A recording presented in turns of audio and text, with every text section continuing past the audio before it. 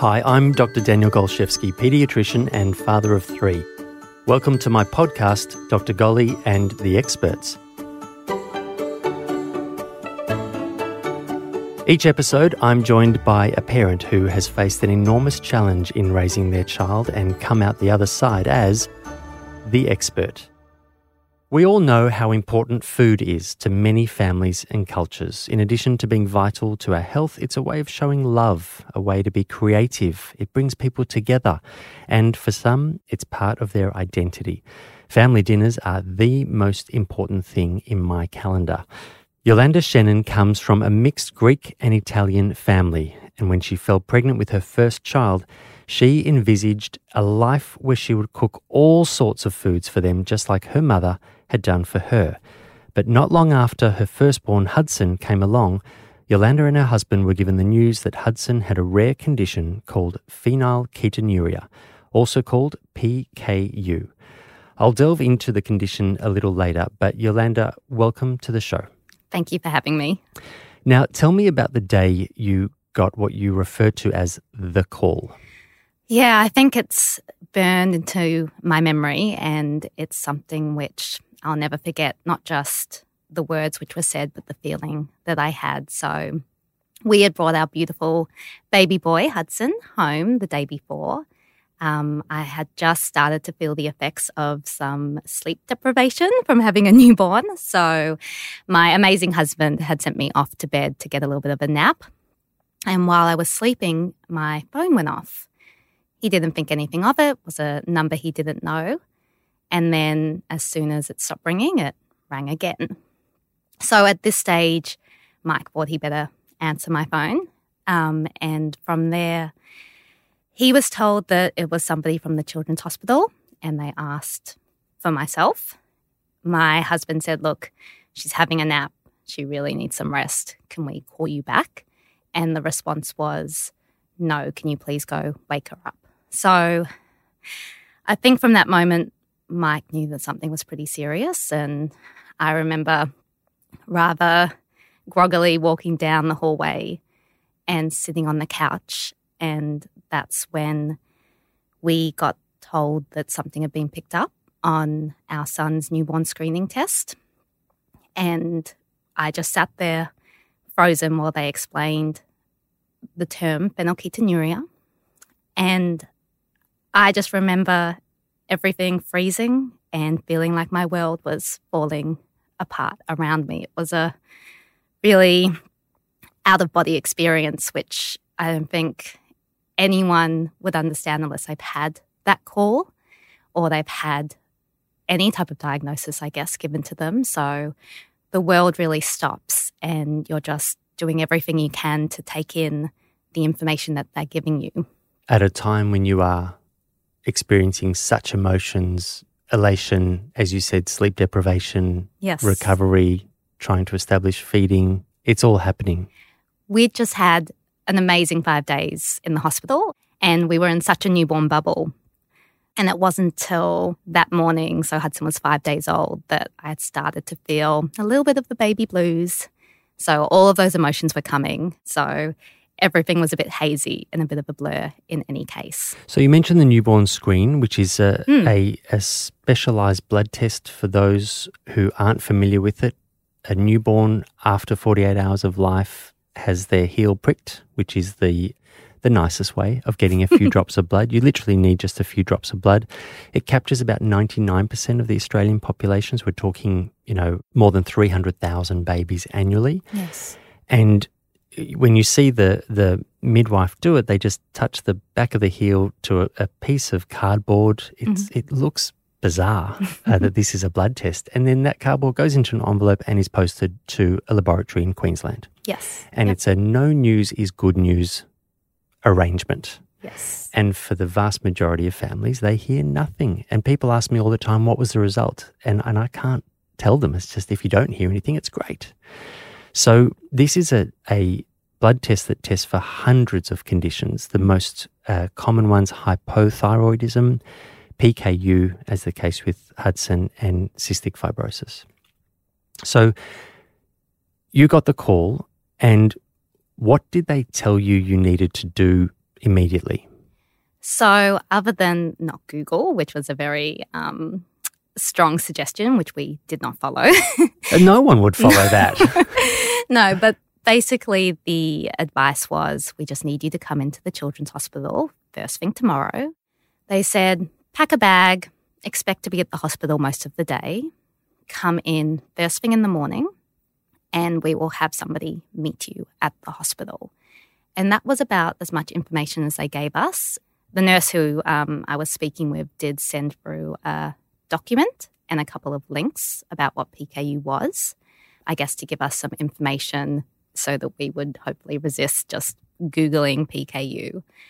But the advice was just wait, come in, and you'll be greeted by someone who will be able to tell you what the next steps are. And Mike and I went to bed that night, and one of the things we thought was this might be a false positive. I had someone say, they'll get you in if there's even a slight indication. So, don't jump to conclusions just yet. And then our thoughts were, okay, if he does have this condition, which sounds like it's all about protein, we're in Melbourne. If he's vegan, if he can't eat meat, if it's restricting protein in a very strict sense of meat, dairy, those things you think of straight away, we can completely manage that. That's not a big deal. And it wasn't until we were at the children's the next day that we realised just how complicated this condition is. So phenylalanine, which is the important topic here, yes, it's processed by an enzyme, which is then used to make tyrosine, which is an ingredient it's an amino acid, an ingredient in the production of proteins within the body. PKU is the absence of this enzyme, so we can't turn phenylalanine into tyrosine. And the obvious problem is that you can't make tyrosine, so there's a lack of that. But the bigger problem is that if you're not making tyrosine, your phenylalanine is building up and up and up. And that's the problem. We have in our body something called a blood-brain barrier, which is the fence, if you will, between the blood and our brain. And it's a very tightly held barrier. There are, doormen all the way along, and certain things can go through, certain things can't. And the buildup of phenylalanine blocks a lot of the transporters in that barrier, and it damages the developing brain. Yes. There's no other way to put it. Some people describe it as damage almost akin to a combination of Alzheimer's and Parkinson's. But what you get, if left untreated, is it can lead to varying degrees of intellectual disability, behaviour problems, seizures. The treatment for it is very straightforward, which means that the majority of people impacted by this disease when caught early go on to lead completely normal lives. But it's so crucial that it is found early before any damage occurs, which is why it is part of the newborn screen and why, as you said, we would rather overcall it and apologise and say it's a false positive, your child does not have PKU, lest we forget one case and it go untreated and the damage is irreversible. So when you went in and you first met with the team, talk me through that process. Yeah, I'll never forget that day. It was raining and I cried the whole way into the hospital, just scared and the fear of the unknown. And then as somebody who probably hasn't been to the children's hospital since, I'm sure I went there at some stage when I was a child. You walk in and this was 2021, so there's still COVID protocols in place, and you're lining up to go through that process.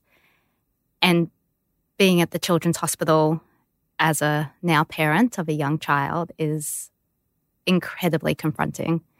And we were standing behind some very sick kids, much older than Hudson. But I think by that stage, I didn't know whether I was crying because we were in this position or crying, seeing all these other beautiful kids who were clearly going through their own struggles. It was a very difficult place to be. And I'll always remember standing in that line and just kind of looking around and taking it in and thinking, how are we here? How are we parents who have a 6-day-old and need to be at the children's hospital. So again, you're just going on autopilot. We were met by a beautiful nurse who took us to get some more tests. So these were the tests which they wanted to confirm what they already suspected through the newborn screening.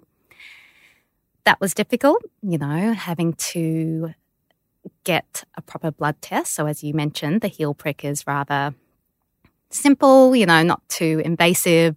Your child might cry a little bit, but having to get a couple of vials of blood with a 6-day-old felt very confronting. And I know my husband found it very difficult, and he was still definitely processing.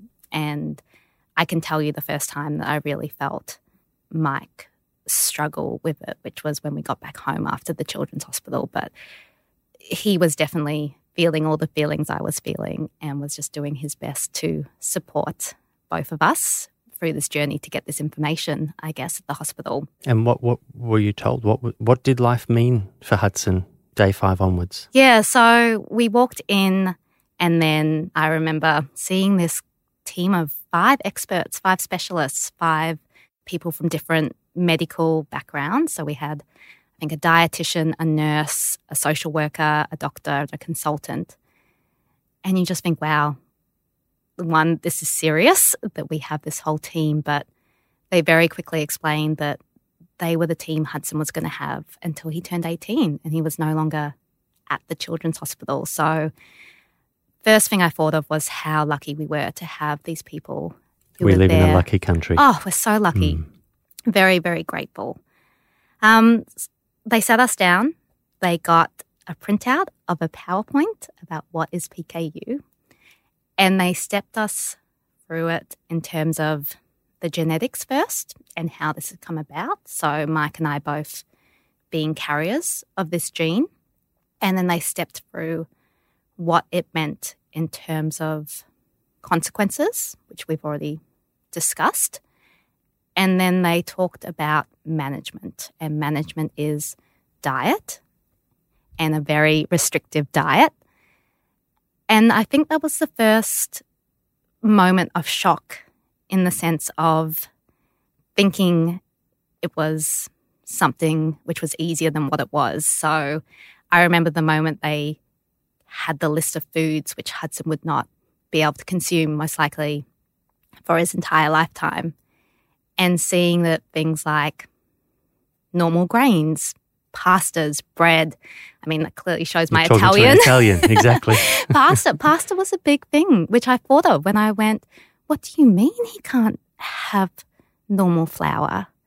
And what do you mean we can't just give him as many vegetables as he wants? And talking about the management of PKU in that room was, it was just a real shock. Did you have to stop breastfeeding? I did. So when I was in that room, actually, I remember having to breastfeed Hudson with tears running down my face and an awful COVID mask on. Oh. And the first thing they told us, the first management, so if you're talking about management for a newborn, it's feeding them. And breast milk has protein.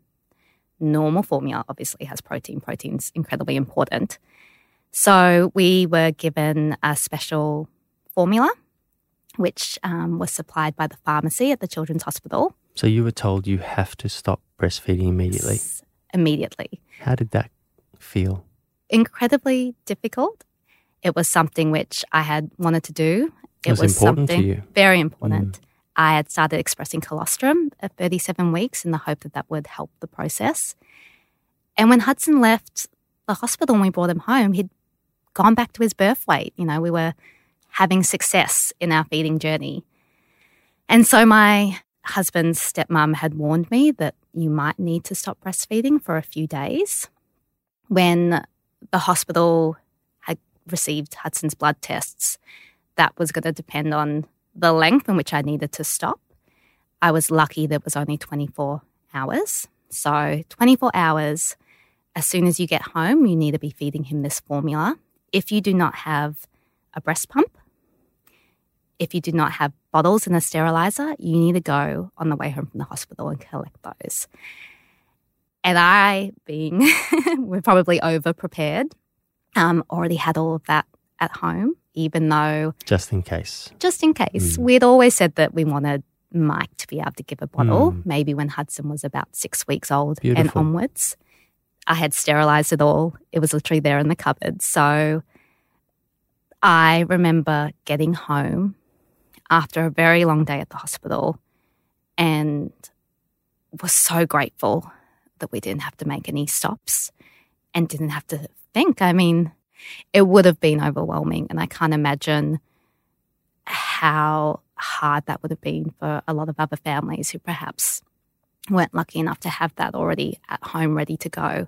And the first bottle that you gave Hudson, did he push back against it? So challenging. So I think the moment we walked in the door, Hudson was crying and screaming, and I called the hospital straight away and said, I'm sorry, I know you told us not to feed him. Can I give him one more feed? I was in tears. The thought of feeding my son after being told not to breastfeed him was a crazy amount of guilt, thinking if I'm feeding him, am I hurting him? Am I damaging his brain? But in that moment, I was just so panicked and I couldn't contemplate having to get my head around formula, which we hadn't done. You spend all this time in the hospital learning how to take your child home and do the basic things like feed them. And no one had stepped us through formula or how to make a bottle. And in that moment, it just felt so foreign. So I called the dietitians in tears and they were like, yes, of course you can feed him. The 24 hours of not breastfeeding can start after this feed. And so Mike and I then had a couple of hours to work out, read the formula instructions, work out how to do bottles. But did you feel during that feed, in a way that you were poisoning him? I did. And that was a feeling which didn't stop for my breastfeeding journey. It's a very tricky balance of continuing breastfeeding and also having to manage protein levels. So I wasn't able to exclusively breastfeed from this moment in time. And the anxiety which came when I did breastfeed Hudson was So it's competing challenging. emotions of wanting the connection and the breastfeeding, the immune transfer, all the benefits of breastfeeding, but also this feeling like I'm giving him something I know his body can't process. Yes, definitely. How long did you breastfeed for? We've only just recently finished, which is... it was a very challenging journey. I think... That's amazing. It's two plus years. Yes, yeah. And Hudson would have continued. So. Going back to that first bottle, Mike did that first bottle. And the idea was that I really wanted to continue to breastfeed. For those 24 hours, Mike would do the bottle. I would pump at the same time, which is the advice we'd received from the hospital. And I remember that was the first time I saw Mike break down because Hudson didn't want that bottle. And Mike, being the problem solver that he is, this was a problem he couldn't fix other than just try and keep offering it to him. And I think it's funny when you're, as a couple, in this very unique set of circumstances. I'm sure it's the same for a lot of couples. I feel like when one of you is struggling, the other one is stronger. And that's how Mike and I definitely were. So he was having a really hard time with this first bottle. And I felt like I then had the strength to be there for him. But we were lucky enough that that first bottle was hard, but from then on, Hudson picked up the bottle pretty easily. And he could shift from bottle to breast with ease. For the first few months. And I remember saying how grateful I was for that.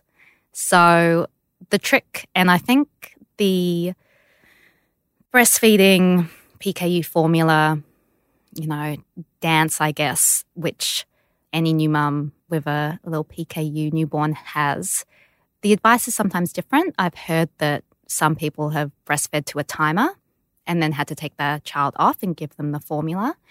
We were lucky in the sense that I can't imagine how hard that would be to have to remove your Yeah. child. We had the opposite in that we fed him formula to fill him up, and then I was able to breastfeed him to appetite. And so middle of the night, if he woke up, Mike would have to get up and get the bottle. We'd feed him the bottle first, and then I'd be able to put him on my breast. You'd be dessert. Yes, exactly. And it was such a nice way to do it. Was Hudson growing beautifully, developing beautifully, hitting milestones? He was. I think I was hypervigilant. I remember going to a pediatrician at 4 months old to check that he was holding his head up enough or that he was doing enough eye contact. I was on edge, but he did develop and has developed very The challenge normally. with this condition is that the damage is slow. Mm-hmm. It's hard to pick. Yes. And so were you looking at everything and thinking, is that brain damage? Is that a seizure? Is this a problem? Absolutely everything. Normal newborn movements, worrying about when he was first going to smile. So Did it rob you of the enjoyment in the first few months of life? Definitely. So when my husband went back to work, his company didn't have parental leave at the time, so it was 2 weeks and he was back. And I remember begging him. I said, I don't care if you need to take unpaid leave. I was begging him to stay home. And my reasoning was I felt like we hadn't had the newborn happy bubble that we were promised. And it was funny. We'd experienced the exact same 2 weeks, but Mike saw it differently. For him, they were still the best 2 weeks he had ever had, in the sense that, he had Hudson and he has always been just a natural dad. Like, he is amazing. And I felt that same love, but there were so many other things going on for me. There was the anxiety and the guilt and the grief and the depression. And I was really in that hole where I could still enjoy my newborn, and it would kind of be the times when I wasn't with him, when he was napping, where everything would feel really heavy. So we just had a different experience. Mike and I are such a strong couple, and I couldn't get through everything we've been through in the last 2 years with anyone else. But we both passed on this genetic condition to our son, and it made me question us as a couple, and it made me question myself as a mother. I had grown this beautiful boy who was perfect in every way, except for the fact that he's missing this little enzyme, and I took that on as being my fault. At the time we fell pregnant with Hudson, we'd actually seen an obstetrician before we fell pregnant. We'd done a whole lot of tests. I think I went into that pregnancy feeling like we had dotted our I's and crossed our T's, and genetic carrier screening just never came up. And I felt like I had put a lot of trust in a specialist to ensure that we were doing everything we possibly could to have a healthy pregnancy and a healthy baby. And I remember it was about the time my husband went back to work that I started to spiral, thinking we missed something, and starting to educate myself about genetic carrier screening. And that really haunted me. I think a lot of the response from people when I explained that was, if you had done carrier screening, if you'd gone down a different path, you wouldn't have Hudson. So the guilt you feel then over having these thoughts of, I wish we had done things different. You're guilty if you do, guilty if you don't. And I think that's what a lot of people who haven't been in this type of position don't realize, is that you can love your child with all your heart and not want to change anything about them. But that condition isn't something which defines them. And if you could change that condition, you would in a heartbeat. But it's hard to explain to people. And because people don't quite understand, you tend to not explain it to people. So there was a lot of bottling up all of these feelings because I didn't want to feel like a bad mum by trying to explain them to someone. So let's fast forward to the introduction of solids, which happened at what age? He was about 5 months. And what were you told at 5 months and thereafter that needed to be different specifically with Hudson? We were told, I guess, the set of food that we could give him. So start solids as you would normally. Choose the way you want to introduce solids, whether it's purees, baby-led. That was all within our control. But we had a list of vegetables and a list of fruit, and these are the ones which are low enough in protein that we don't have to weigh them out and measure them. Those are the ones you can start with. Do that for a few months, and then we'll reassess what foods you can give your son. Is he being tested regularly? Yes. So another, I guess, lesson we had to learn pretty quickly was testing our son once a week. Is this urine? No, it's the heel prick. It's the heel prick. It's on that same Guthrie card that you said looks quite quite so odd. It's like testing your blood sugar. Yes. It's that little prick. It happens quickly. It's a tiny, short-lived sting. Yes. And you get a drop of blood. Yes. Some days harder to get the blood. Yeah, because scarring and the heel gets thicker and tougher. And yeah. So that was always Mike's role. And you were doing this how often? Once a week. And I couldn't bear it at the start because Hudson would get quite upset. Yeah. So Mike was the somewhat stronger one in that sense. It still broke his heart. The difference, I guess, with testing Hudson's phenylalanine levels is that we're not lucky enough to get those results straight away. So it's exactly like the newborn screening. You do the blood test on the card, put it in an express post envelope, and you ship it off to the labs. And 5 days later, we're getting those results. So again, the anxiety when you have a newborn and there is no indication as to what his levels are like. High, low, you can't tell. So 5 days of anxiety, 1 day respite, and then another blood test again. And the sadness that would come when his levels came back too high, and they being the Children's Hospital, had warned us, you'll probably go through a stage where his levels are quite up and down because he's growing and he's a baby and it's a moving target. So while his tolerance for protein doesn't go up significantly when he grows, there is a little bit of leeway. So when you're growing and developing, your body does use up some of that protein. And then in the other sense, when you're growing and developing, you're also eating more. So we were told that he'll go through a growth spurt and he'll probably get hungry, and that means he'll be taking more breast milk and we'll have to adjust the formula. So whenever we got that call and it was his levels are getting to the higher end of our range, you need to increase his formula by 5 mils, by 10 mils. Which he doesn't necessarily agree with. No.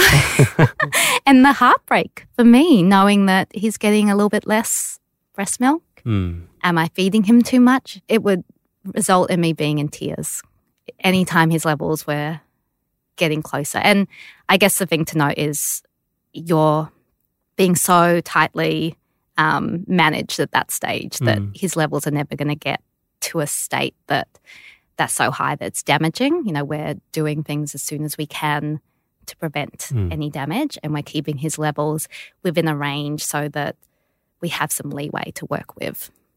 In saying that, knowing that we'd done this test 5 days ago and we'd only just got the results and his levels have been in that range for 5 days causes that same stress and anxiety of what damage has been happening while we're waiting for these results to come back.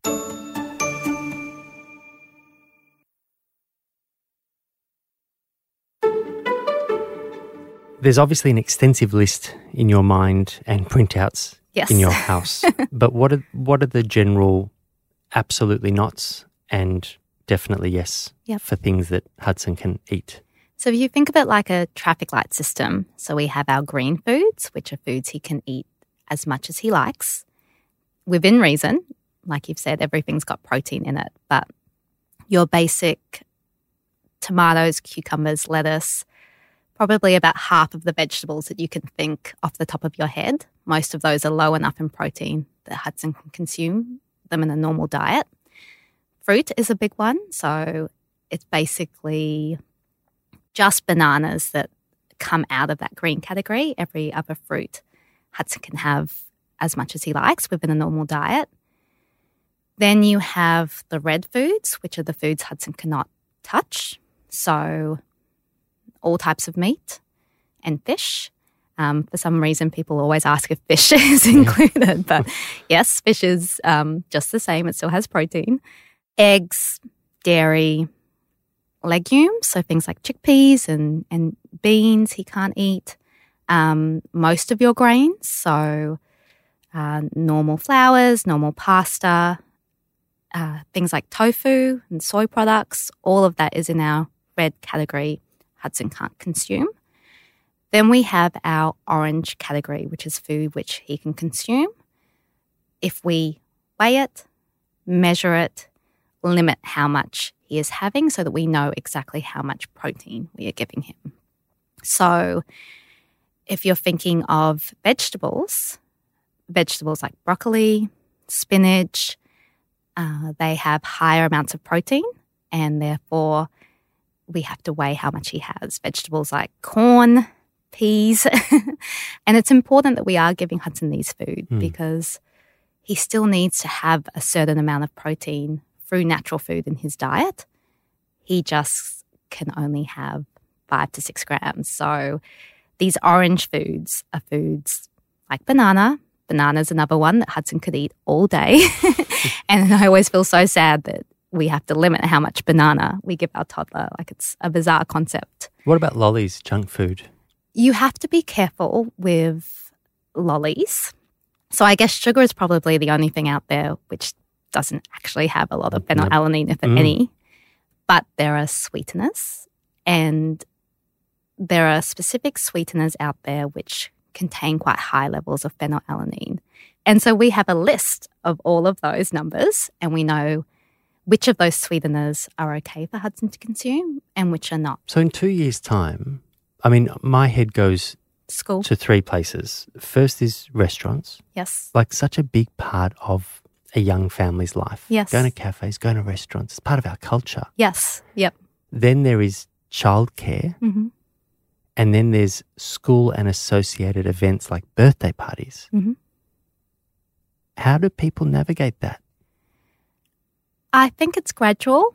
And I think if you stop and think at restaurants, we manage it by bringing Hudson's food. We manage it by looking before we go anywhere. There's no spontaneity in what we do. We are checking menus. We are talking to the restaurant beforehand to see if they can accommodate us bringing something which they can cook or heat up for Hudson. And a Greek, Italian mum, a New Zealand dad. What about travel?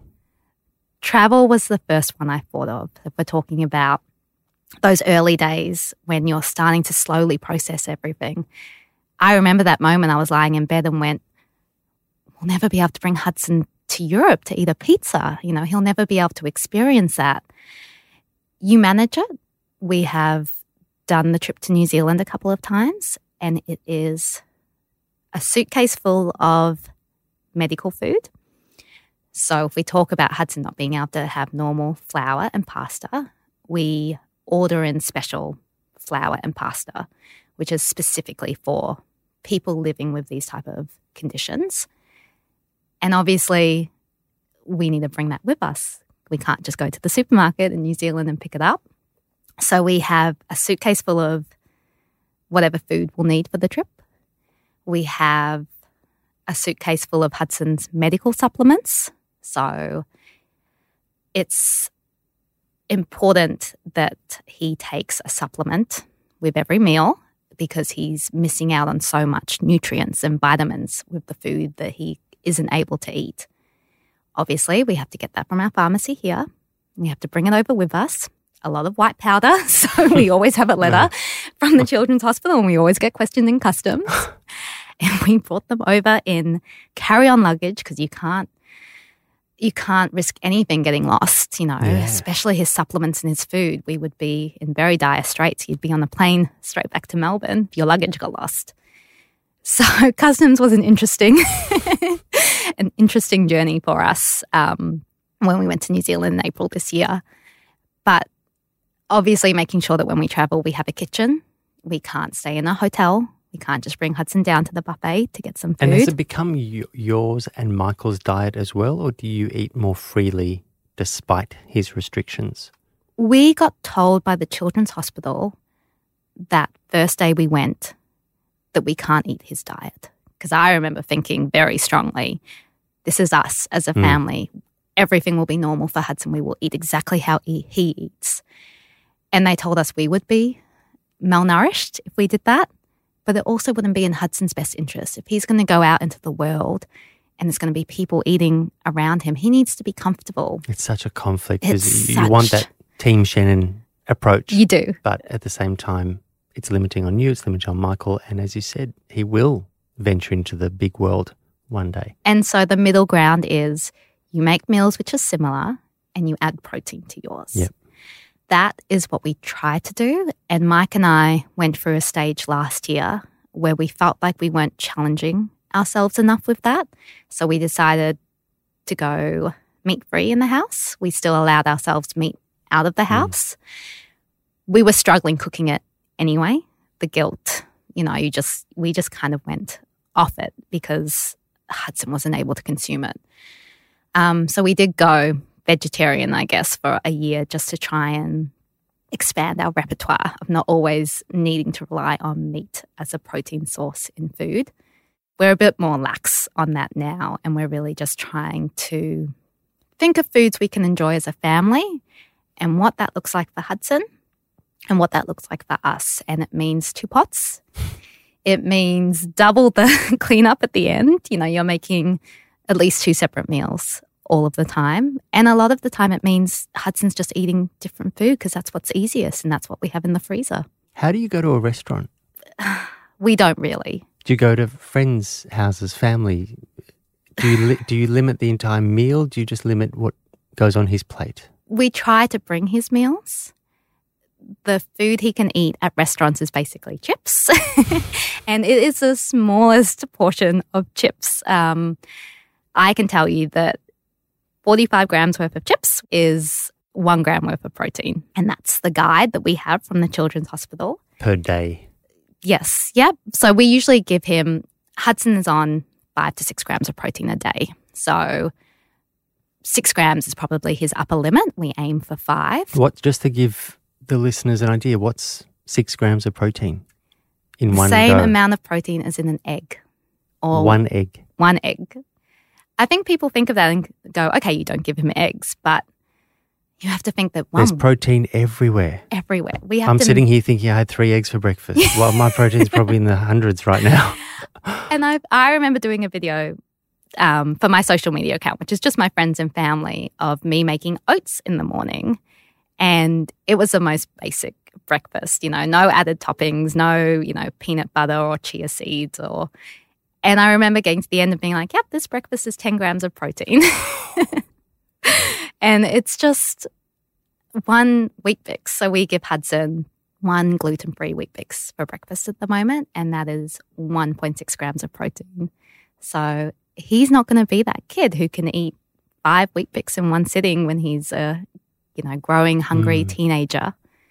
And was he looking for it? Is he searching for it, asking for more? We're kind of lucky in that Hudson's not that interested in food. He's a very active little boy.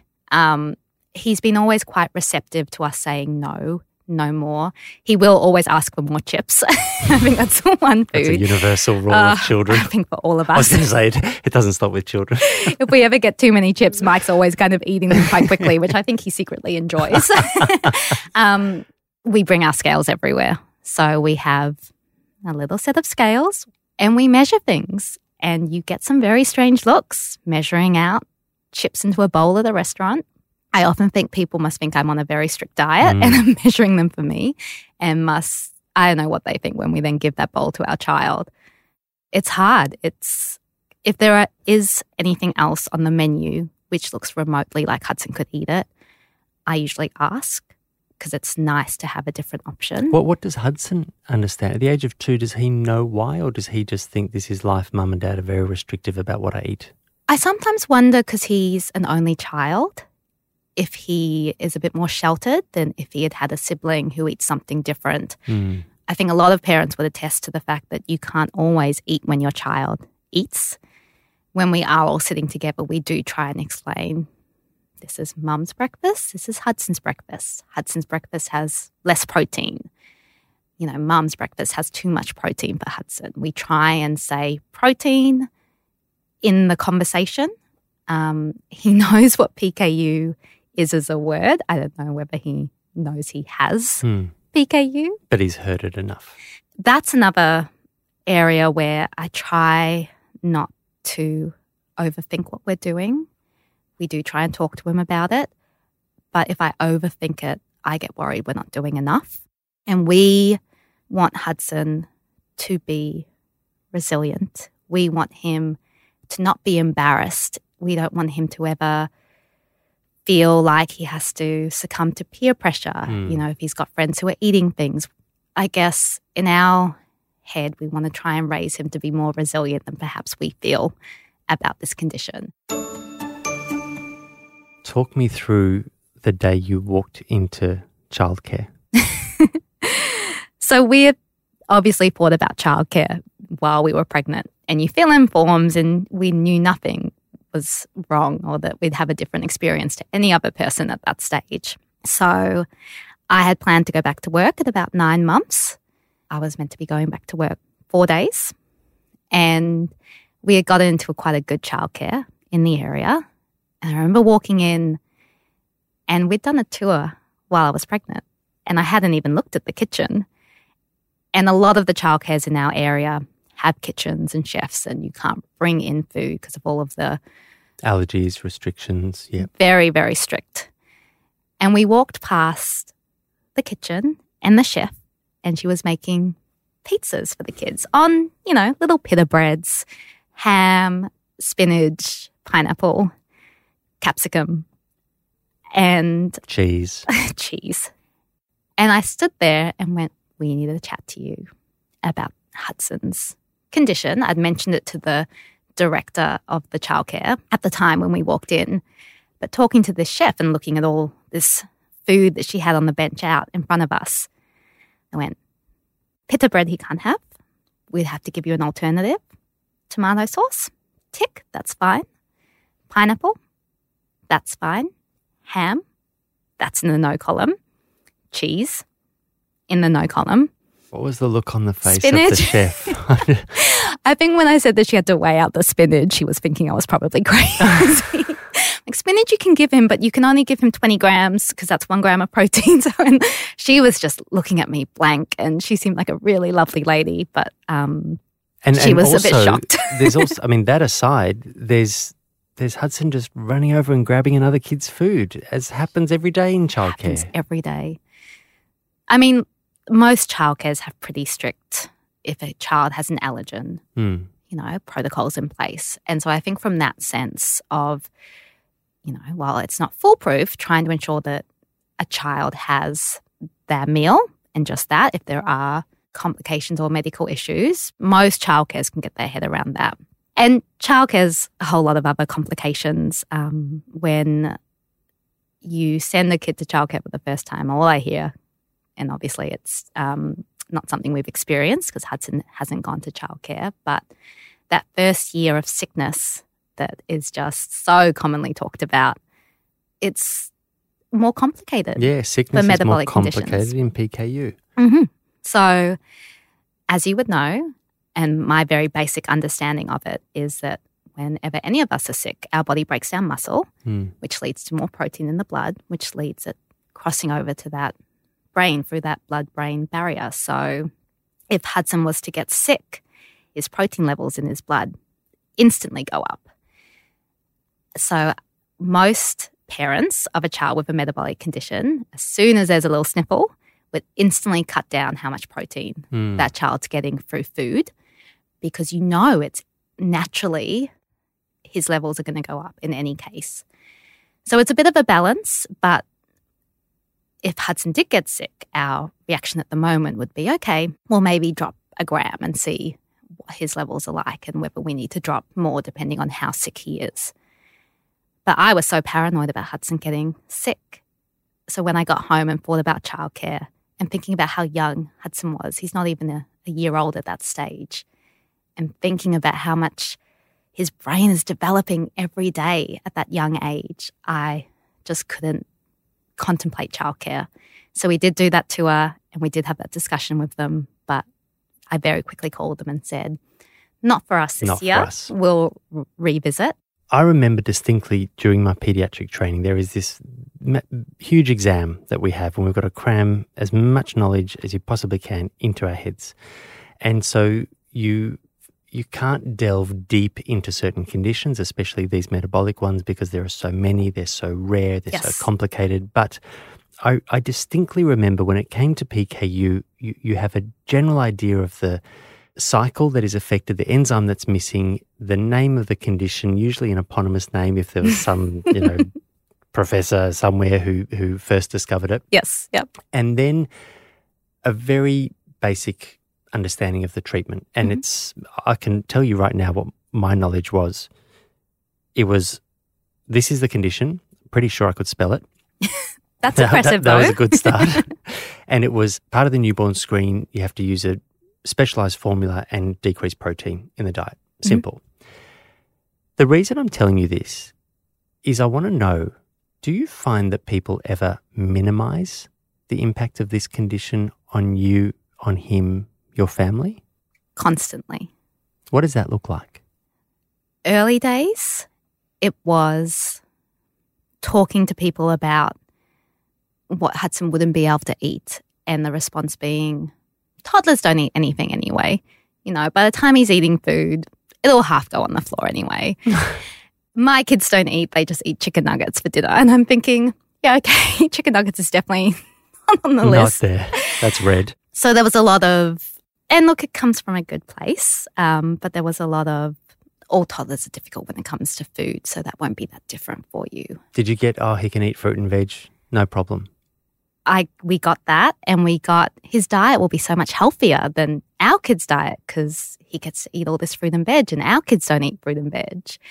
And I think what people didn't grasp is he's still a toddler. He's not going to necessarily, even though he perhaps has been exposed to it more, he still doesn't love always eating his fruit and veg. He goes through stages. So there was a lot of misconceptions that this diet is healthy because fruit and veg, how could it not be?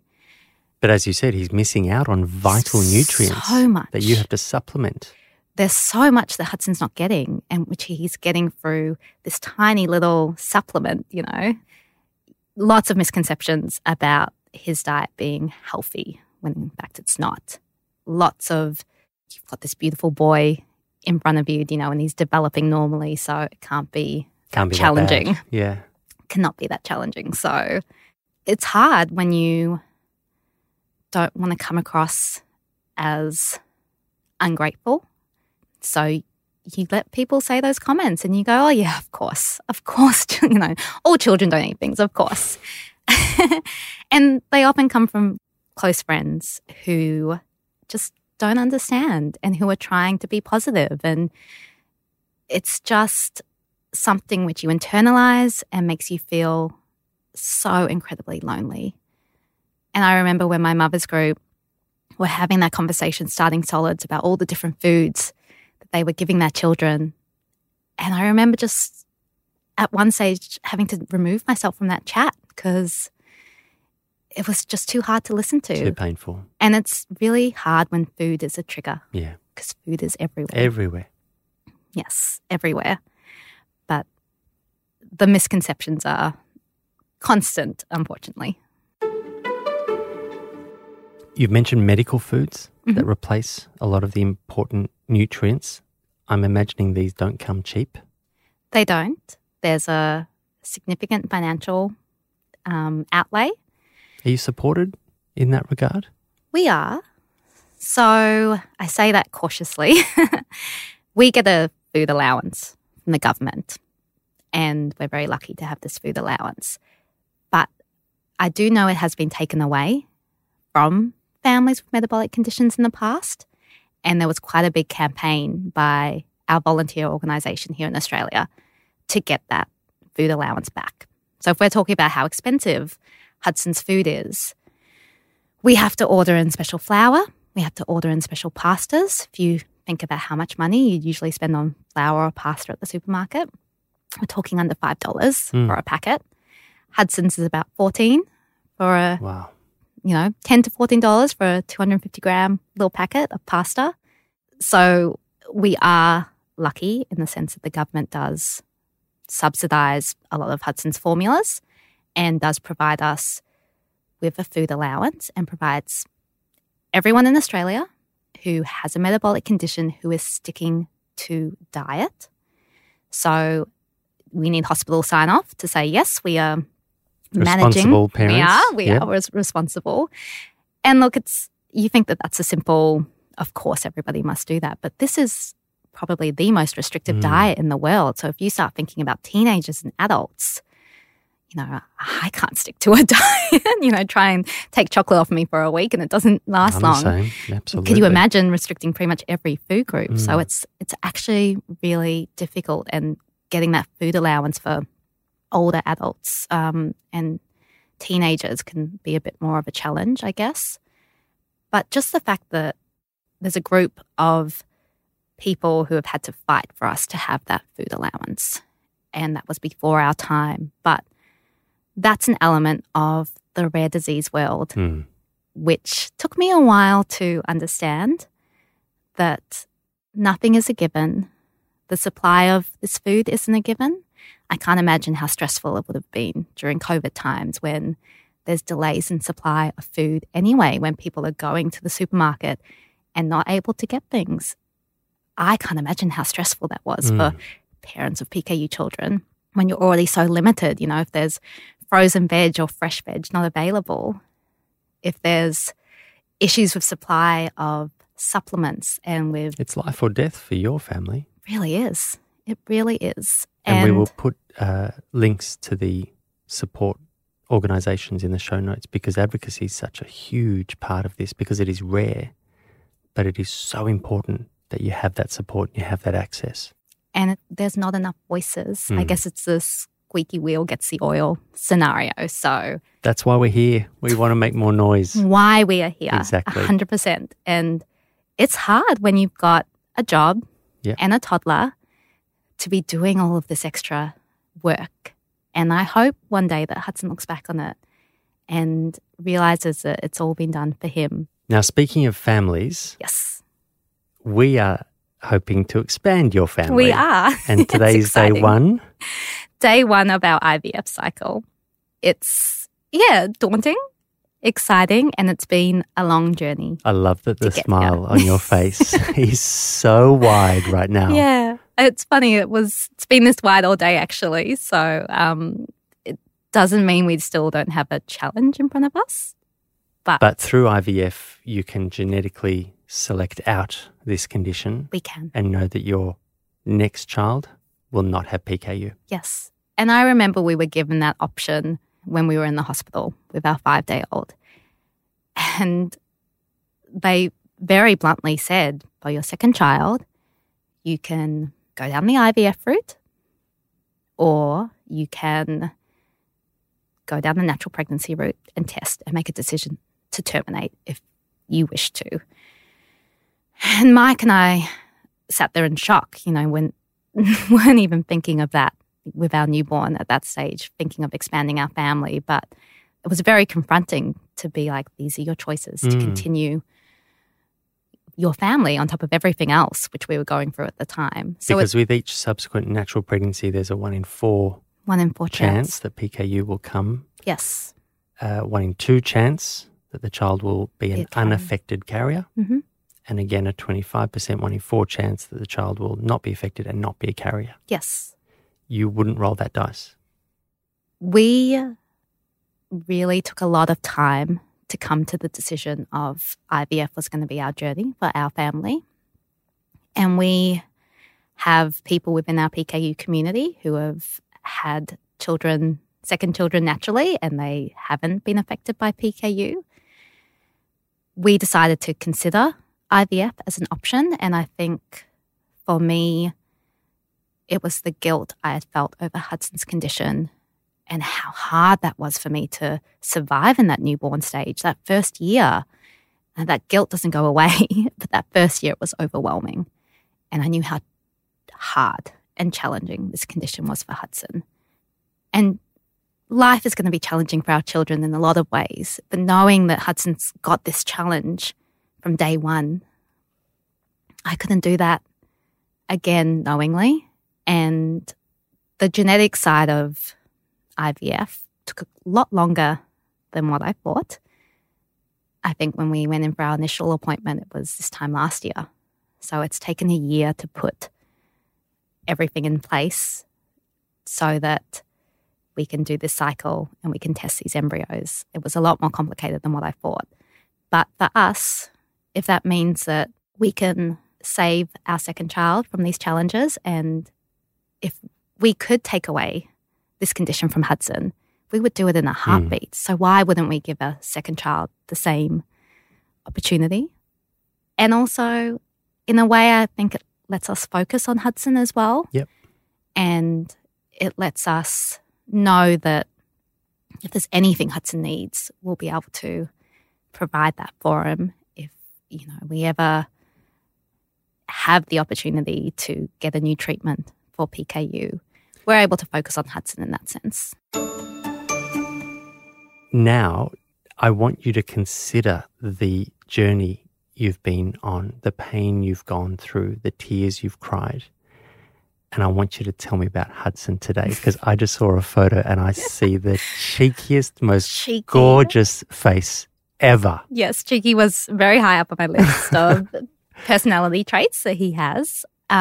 He is the most happy, giggling, laughing constantly little boy. He is full of energy, which is good.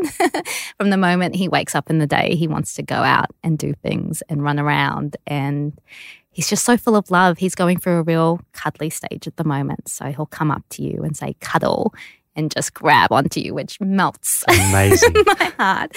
And he's incredibly intelligent. Like I worried so much. And it doesn't mean that we won't still have challenges, but Hudson's doing incredibly well. And he is speaking and expressing himself and doing all those things which makes you proud as a parent anyway. But I feel like for us, there's that extra level of pride in every accomplishment he reaches. No, it's all because of you. We're lucky to have such a great community around us. And so it's because of what Mike and I have done as parents, but it's also the support we've received from our family. Gosh, this is where I'm going to cry. We wouldn't have been able to get through this without our parents. My mum, my Italian mother, who somehow has just picked up this PKU diet like it was something she's been doing for all her life. And I don't know how Italian mothers do it, but everything she makes is delicious. And it's hard it's anyone who has ever cooked anything with this PKU flour knows it's incredibly difficult. And I have so many failures where things just go in the bin. It's a real learning curve. But she's there making these Italian donuts like she used to make for us as kids with his flour, and they come out perfect. And that is not known of in the PKU communities. Brilliant. No, we're lucky. We're lucky with the community we've had around us, and it really does.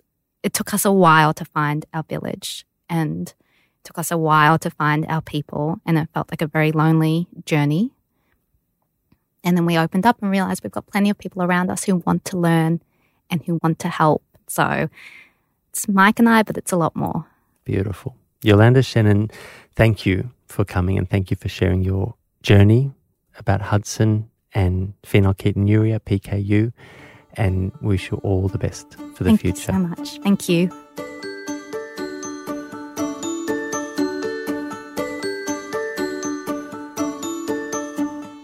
And to enjoy more parenting stories like this one, please like, follow, subscribe and share Dr. Golly and the Experts wherever you listen. And for any information on my sleep programs or new book, head to drgolly.com. And just before you go, I have a small favour to ask. If you're enjoying this podcast, I'd love if you could rate and review the show so that more people can find us and hear these incredible stories, just like Yolanda's.